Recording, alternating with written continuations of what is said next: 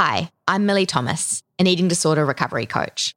We've created this podcast to raise awareness about all types of eating disorders and to help dispel some of the many myths and stigma that unfortunately still surround them.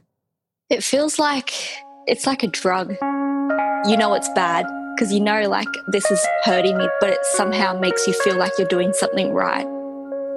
My eating disorder started at 7. You get to that point where you just don't know what to do.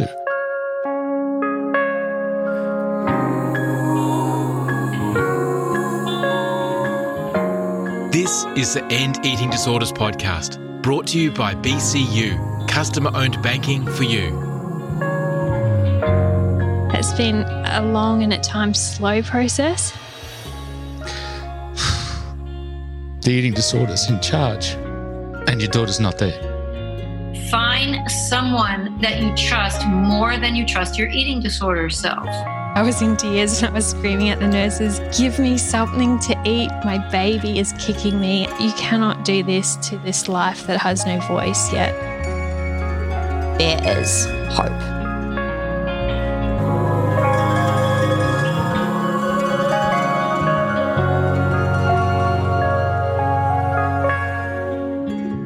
Hi everyone, welcome back to the podcast. Today I have got the wonderful Sam Ruff here to talk all about bigorexia, body dysmorphia, and body acceptance.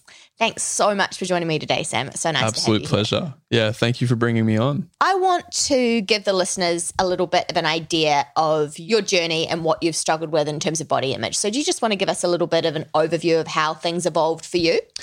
Absolutely. Yeah, so for me, issues with body image probably started at the typical younger age of 15 when you first start, going through puberty, having those insecurities arise and comparing yourself to other people. I think for me, being immersed and growing up in the age of the internet, I was immersed really deeply into that comparative mindset of looking at other people, wanting to look a certain way. That tends to be quite a common trend, but unfortunately, I think some people get deeply, deeply into that and it infiltrates their mind and takes over becomes an axiom that they base their experience off. So for me, I unfortunately was exposed to various videos throughout my time going through high school, while also sort of fueling that comparative mindset of comparing myself to other people in my age group who were, particularly in my case, like more muscular, more aesthetically appealing and that sort of thing, coupled with watching videos on YouTube of people saying that like, okay, if you get big, if you get muscular, it's going to be the answer to all of your problems. I sort of partially believed that. And so I started weightlifting about at 15 years of age, going to the gym 5 days per week, and became a big part of my life was nutrition, training at the gym. And while I was getting bigger and I was getting stronger, more aesthetic, I did actually make a lot of progress. I felt mentally never like I was looking good enough. And that progressed with me all the way until through university, where I finally realized something had to change, a mindset change, which I came to realize throughout the following years from 21 and onward, that the root issue is in the mind and not the way that you look. So you have to address the mind issue. So that's sort of where I'm at. And now I'm getting to a stage where while it still creeps in, sometimes I'll look at myself in the mirror and it'll be like, oh, wow, you're not looking that way. But I'm able to catch that quickly and let go of it. So it's still an ongoing process, but largely I know that it's just a sort of story. So it's just like eliminating that and letting it go whenever it comes up. What was the catalyst for you realizing that it was in your mind that things needed to change? Was there a pivotal moment or something that happened that triggered that for you? So I initially, when I realized at about 21 years of age, having realized something had to change, I sort of took a journey of introspection. I started doing a lot of avenues of sort of inner work, and that manifested as doing men's work. So I started doing that, getting myself involved with circles of men. And the fact that there was a platform to have authentic dialogue sort of made me realize that a lot of other men are also have issues with, they have their own issues with body acceptance. Well, not just body acceptance, so we won't leave it at that. But, and just the fact that a lot of other men are going through issues in their life of various magnitudes, of different facets, made me sort of realize, like, okay, like, we're all screwed up in our own way, right? What else? And then after that, another journey, like, sort of step of introspection was doing a 10-day silent Vipassana meditation retreat. In these retreats, you're basically left only with your mind for 10 days. So there's no distractions. You're not allowed to take in anything. You're not allowed to talk to anyone, and you're only left with your mind. And to be able to see thoughts, very subtle thoughts coming up of like, oh, you need to be looking a certain way or behaving a certain way, that sort of gave me the scope. Just putting a lens on how my mind was operating, which was previously unconscious. Wow. Where did you do the meditation retreat? Up at Pomona on the Sunshine Coast. I would highly recommend it. Yeah. There's a place called Dharma Rasmi, which means ray of sunshine. And it's, What influence did social media have? Have on your ability to accept your body and what you, I guess, also like what you thought was aesthetically pleasing? Because I think it's so interesting that you said, before you're like, well, what was more aesthetic? And it's like, says who?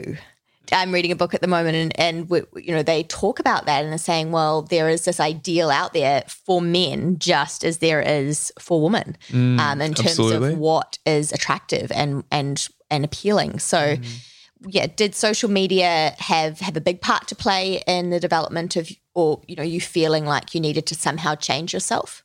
I think so. Yeah, absolutely. I think in retrospect, now that I look back on my life when I was 15, I think it played a big part. At the time, I was unconsciously drawing comparisons from other people.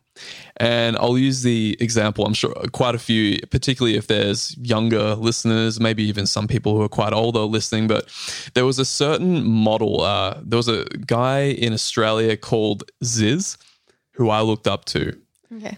And he basically sold that idea of if you can get a good body, it's going to solve all of your problems in the world, right? So here's this guy who has perfect proportions, genetic proportions. He looks like an inverted triangle, basically. Yeah, and you compare yourself to that. And that's just one example. But, looking at particularly other people in my grade, like people who also have good proportions and all that sort of stuff, it really was like, holy crap. I think that sort of fueled that I want that. Even though I might not have known at the time, and you subtly draw those comparisons, and then that becomes the basis for your motive for wanting to do fitness, and it's for the wrong reasons. So yeah, absolutely. So it played a big role. I'm almost certain. Yeah. And when you say, that's what you wanted, like, I want that, what was it? Why? Like, what was the reason why? Like, why did you want that? What did you think that it was going to give you? Good question. So I think for me, initially it started off as a thing to get girls.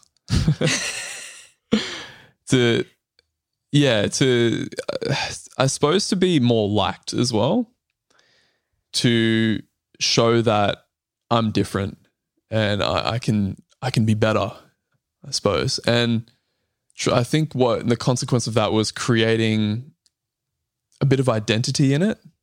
I sort of had people were liking me for the way I looked more than who I was. And it's so interesting though, isn't it? Because it's the reason why you thought that was going to do that for you was because of our culture that basically, dictates that it is about image and is that very, very much diet culture saturated, body image obsessed society that we live in. Whereas if we weren't existing in a society that prized that, then, perhaps you wouldn't have had that idea that, okay, this is, something that I need to do in order to get girls. If we were more values based in terms of, what do you like to do with your time?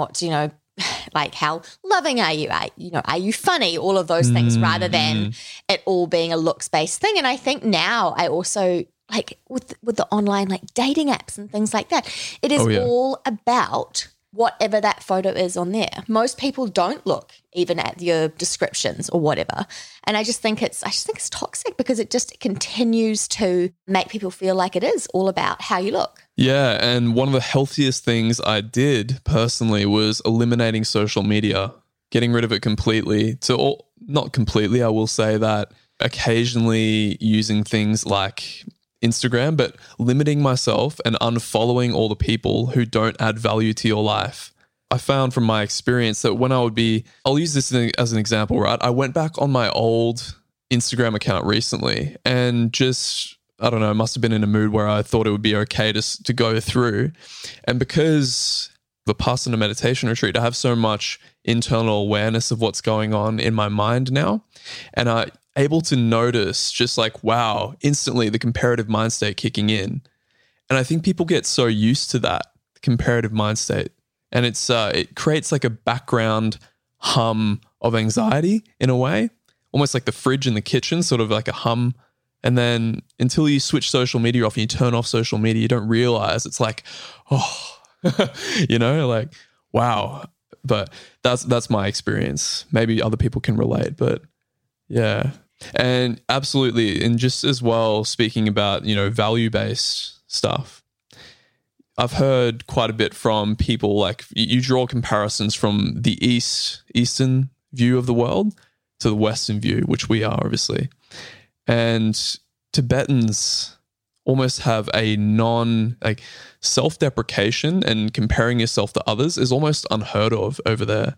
So it's definitely a product of, social media and lots of other elements too that contribute to it. Tinder as well, Yeah. It doesn't matter whether it's Tinder, whether it's Bumble, whether it's Hinge, whatever it is. It's the same. Yeah. Oh, yeah. Same thing. Yeah, definitely. Yeah. Now, you touched on before a little bit about where you're at now in terms of body acceptance. So you're sort of saying that it's still a bit of a struggle for you. Where are you at with it now? And what are your strategies for dealing with it if you do feel like you're going down a bit of a rabbit hole? Okay. My strategies. There's quite a few that I've sort of accrued over the years now.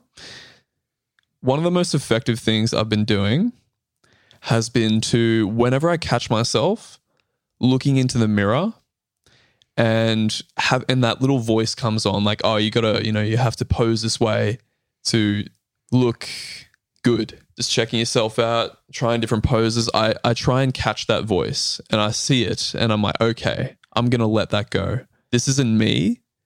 So I have a belief that over our year, we sort of accumulate all sorts of conditioning and it develops neural pathways in our brain. The more that we can continue to let go of them, the weaker and weaker those become. Mindfulness has been one of those tools that has allowed me to pick up on those sort of subtle thoughts that tell me that I need to check myself out in the mirror. Oh, how's my hair looking? Or something like that, And I can then let go of it. So just say, almost as an umbrella term, that I use mindfulness as my primary way of dealing with it when those thoughts come up. But there's all sorts of reframings and stuff like that as well that I tend to use. Like, this is going to sound morbid, but things like contemplation of death, right? If I was on my deathbed looking back on my life, would I really care how I look? Yes. And that's been profound. That's been profound to do that. In terms of how am I dealing with it now, sometimes when I'm in a particularly maybe down mood, they might creep in and I might, fall into my old habit patterns. But it's becoming easier to see that story of all that conditioning that's accrued and let go of it. Yeah, absolutely. Do you think it's harder as a man to struggle with, well, for both like young boys and men, to struggle with body image issues because of the societal idea out there that primarily something that women struggle with? And obviously when we see it in the media more, we are starting to see more media reporting on body image issues amongst men, but often they sometimes focus just on gay men. So do you think that's made it harder for people who possibly are struggling to reach out for support because they feel like it's not something that they should be struggling with? Yeah, well, we definitely have a macho culture where if you show any sort of insecurities, anything like that, it can definitely, you look weak is a sort of stigma if you come out and talk authentically. And if men's work has taught me anything, is that basically all men are going through shit. Some people are just better at hiding it than others. So it's definitely difficult for men to come out, but there are spaces that facilitate for that if you're ready to sort of drop that mask that so many people have up. Yeah, I mean, it's absolutely difficult. And yeah, even doing this sort of stuff and talking about it, there's still fear for me, but I hope that it gives value to people, you know? So yeah, I would say it's definitely difficult. What, when you say there's still fear there, fear of what? Fear of judgment or stigma or? Yeah. Like, again, it's that thought coming up, that old conditioning from what I've experienced in my personal growth. We're all messed up in our own ways, but so that kicks in, and it just, you know, it's a constant act of letting that go and just being real. Yeah. And it comes back to that power of vulnerability. I mean, it is so powerful. And I think, you know, the voice of lived experience in all of these spaces is so important, especially when it comes to mental health.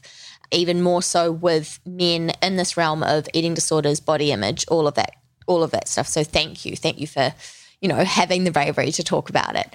When you talk about the men's work, can you just elaborate a little bit on that? So I went through the Mankind Project, basically a weekly group where there's a certain structure that you go through. They have this thing called the New Warrior Training, where it's really confronting all of your old conditioning and past fears. So that's one of this sort of hardcore personal development weekend that I did. But on a more general basis, you know, it's like a weekly thing where you get around in a circle of men, 20 people, depending on the club. They're everywhere and all over the world, actually. But yeah, it's just sitting down in a structured way, working through in a circle, just sort of slowly warming up and just saying, okay, what am I checking in with right now? Maybe fear, maybe anger, sadness, and just beginning to open that authentic dialogue, and then getting a bit deeper if you want to, and just talking, okay, I've got this going on in my life. Here's and then having that support and realizing that everyone is also in a pretty similar boat to you is really cool. So that's sort of what the men's work is. Okay, so it's the power of connection. Yeah, definitely. Yeah, just shared vulnerability and finding connection in that, yeah. Yeah, that's so neat. I hadn't heard about them before, so it's great to know that that's out there. Yeah, there's quite a few. That's just the one I use, but it's really, really valuable. Now, in terms of gym culture, that obviously played a part in your journey as well. Yes. Yep. What do you feel needs to change in terms of how gyms approach things like this? Say if someone was struggling with body image or taking things to the extreme, because often that in gyms is actually encouraged, and it's all part of this new vernacular that we have around clean eating and bulking up, and as you say, that whole sort of macho culture and bigger is better. What do you think gyms could do to make it a safer environment and to keep people from sort of falling into the clutches of body dysmorphia or bigorexia? It's an interesting question, Millie. I've never actually really considered that. I think what first came to mind was what they're doing with schools. Obviously, there's a huge mental health crisis with schools, and they have counselors available for that. I'm wondering maybe if there was some sort of support structure, like if you are struggling with this, maybe making some more awareness around that, whether that manifests as like posters or whatever. But I think one of the things that I get frustrated with is sort of bodybuilding competitions. This is personal preference. And obviously, if anyone's into bodybuilding, it's absolutely an incredible thing to pursue. And I think fitness is incredible. But I think the issue becomes apparent when you get that wrong seed of motivation. What are you actually doing it for?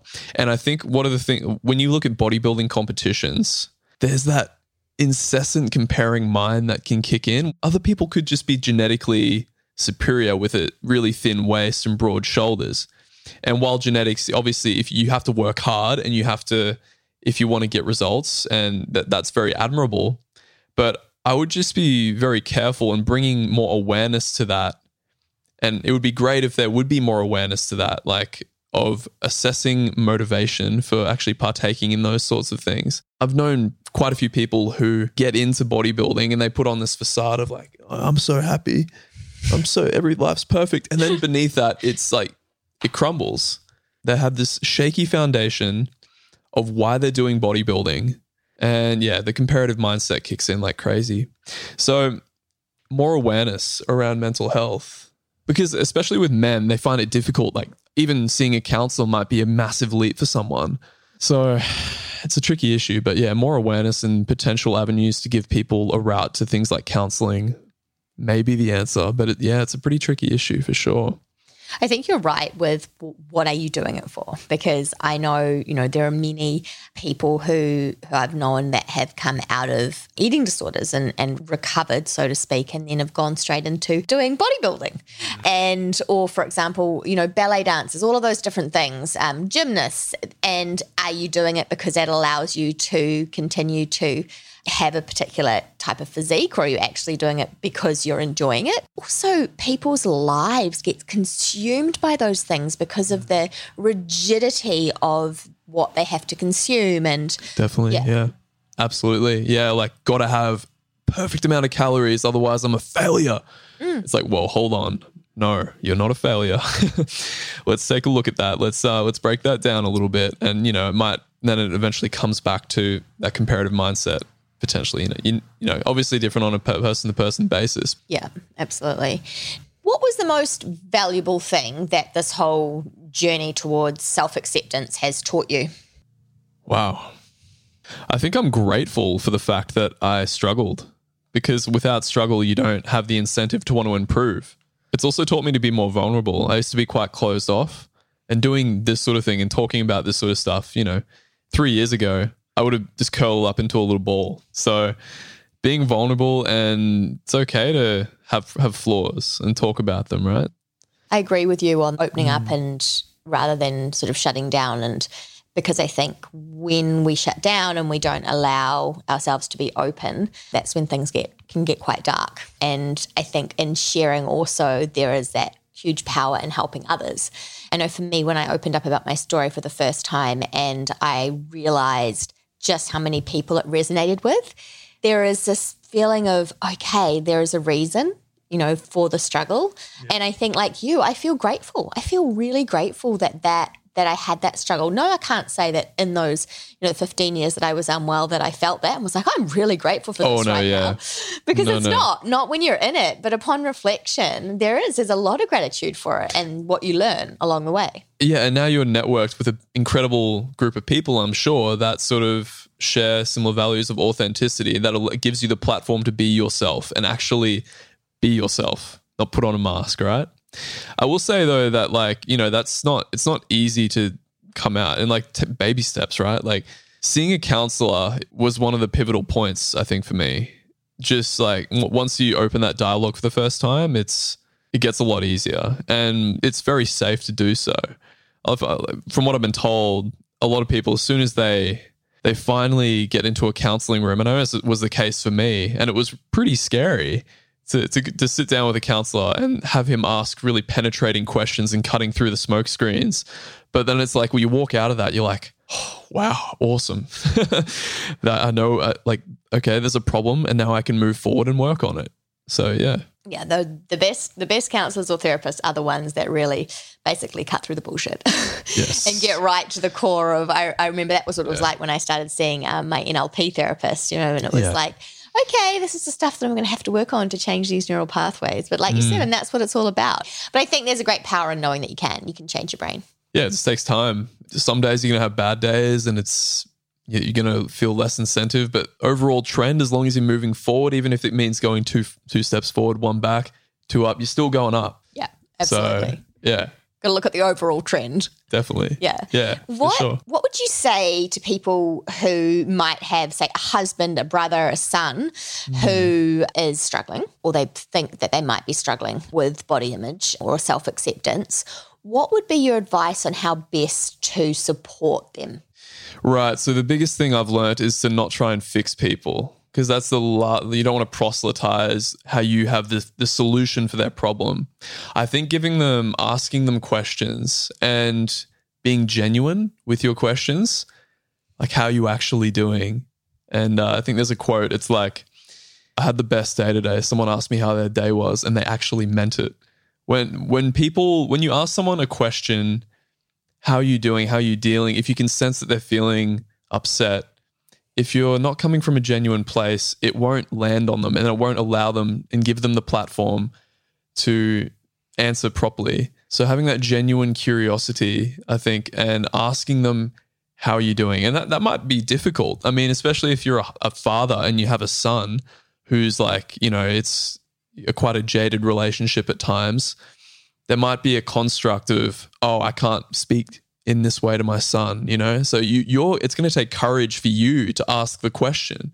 But, I think if you keep showing that genuine curiosity and willingness that you actually are there, that you can be a platform for them to have a dialogue about things, eventually that'll open up. And yeah, I think just not trying to fix and asking genuine questions, that can really do wonders for people when you really care. In your journey, did anyone try and help you or try and point things out to you? And, was there moments where that happened where you possibly thought, is there a problem, but sort of glossed over it and thought, no, I'm fine? Tell you what, not really. No, I don't think so. What gave me the sort of platform to do that was through YouTube videos, actually, self-help YouTube videos. People like Jordan Peterson and like Joe Rogan, and particularly Jordan Peterson was a huge influence for me. He's a clinical psychologist who's really had a massive impact, particularly on young men. But nonetheless, yeah, that sort of finding my own way, and through that influence on YouTube videos, realizing I had to take action if something was to change was the biggest thing. But I don't think I ever had anyone pull me aside and be like, what's actually going on, man? Like, what are you doing this for? No, I never had that. But that could also be because I was so good at hiding it. I had such a well-constructed mask that people didn't think there was anything wrong. And that's the danger. So I think you got to ask yourself, like, am I actually okay?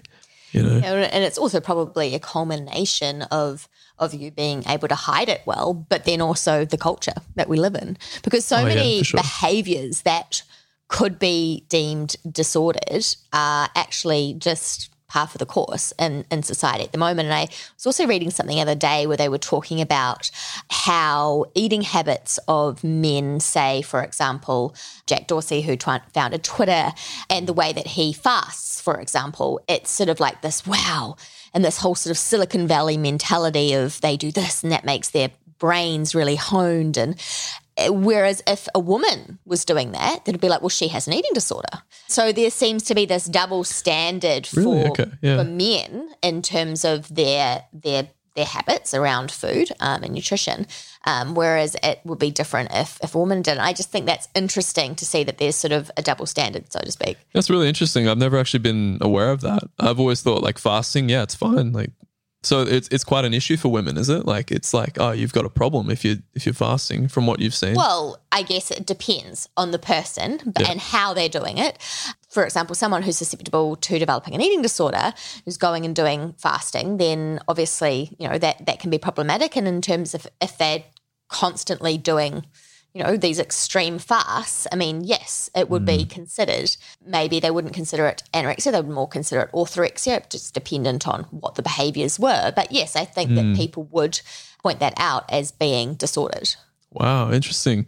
Yeah. And look, some people can do that and it's not a problem, and that's the way, that's their lifestyle, and it's obviously, a choice. But for some people, they can't do it without it becoming an absolute obsession that doesn't allow them to actually participate fully in life. Because it doesn't allow them to be spontaneous. It doesn't allow them to be social. And I think when your focus on food or your body, or whether it's exercise, starts to encroach on your ability to do your normal life things, and I think, that is an issue, because the definition of full recovery that Carolyn Costin uses talks about the fact that your body weight and shape and exercise should take just a very normal space in your life, rather than it being absolute top of the hierarchy of needs. So to speak. Yeah, I mean, unless you're a professional, and then that's where. But even still, you got to have a close wrap on that. Make sure you have a good mentor. Like, okay, making sure, what are you doing this for, bud? Checking in. Absolutely. I mean, for bodybuilding, it can become an obsession, and which it certainly did for me. I mean, it was never critically bad. Like, I can't say for like I would be counting my calories to the exact calorie every day or anything like that, but hitting your macros and that sort of stuff was pretty big deal. And I would be like forcing food down my throat at nighttime. If there's one thing that you want to leave our listeners with, words of wisdom, so to speak, what would it be? Turn inward and ask yourself, what am I doing this for? And give yourself the opportunity to open up and be real with someone. If it really is a problem, it's okay to open up and talk to someone. And there's safe places to do that. You can see a counselor, you can see a psychologist, and they're trained to do that. So go ahead with it. It's not just your life that matters, but it's also you're networked with a bunch of people, right? You're a node in a network. And if you don't take the responsibility to fix the issue, then you're actually impacting other people as well and not taking action. So I would say turn inward. That's the most important thing you can do for sure. I love that. Thank you so much, Sam, for joining me Thank today. you, Millie. No, my pleasure. It's been really good. That lots of the stuff that you have touched on is going to help so many people. The more that we can get men and boys talking about these things and making it more normalized, the better, because it literally will save lives. Absolutely. Yeah. I'm very grateful to be here and I'm very thankful that you brought me on. Thank you so much.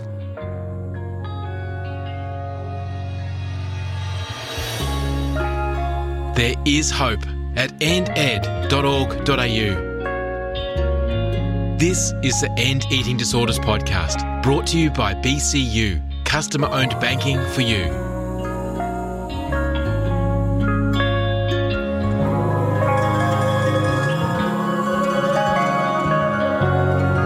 This is a Cast Co Media production.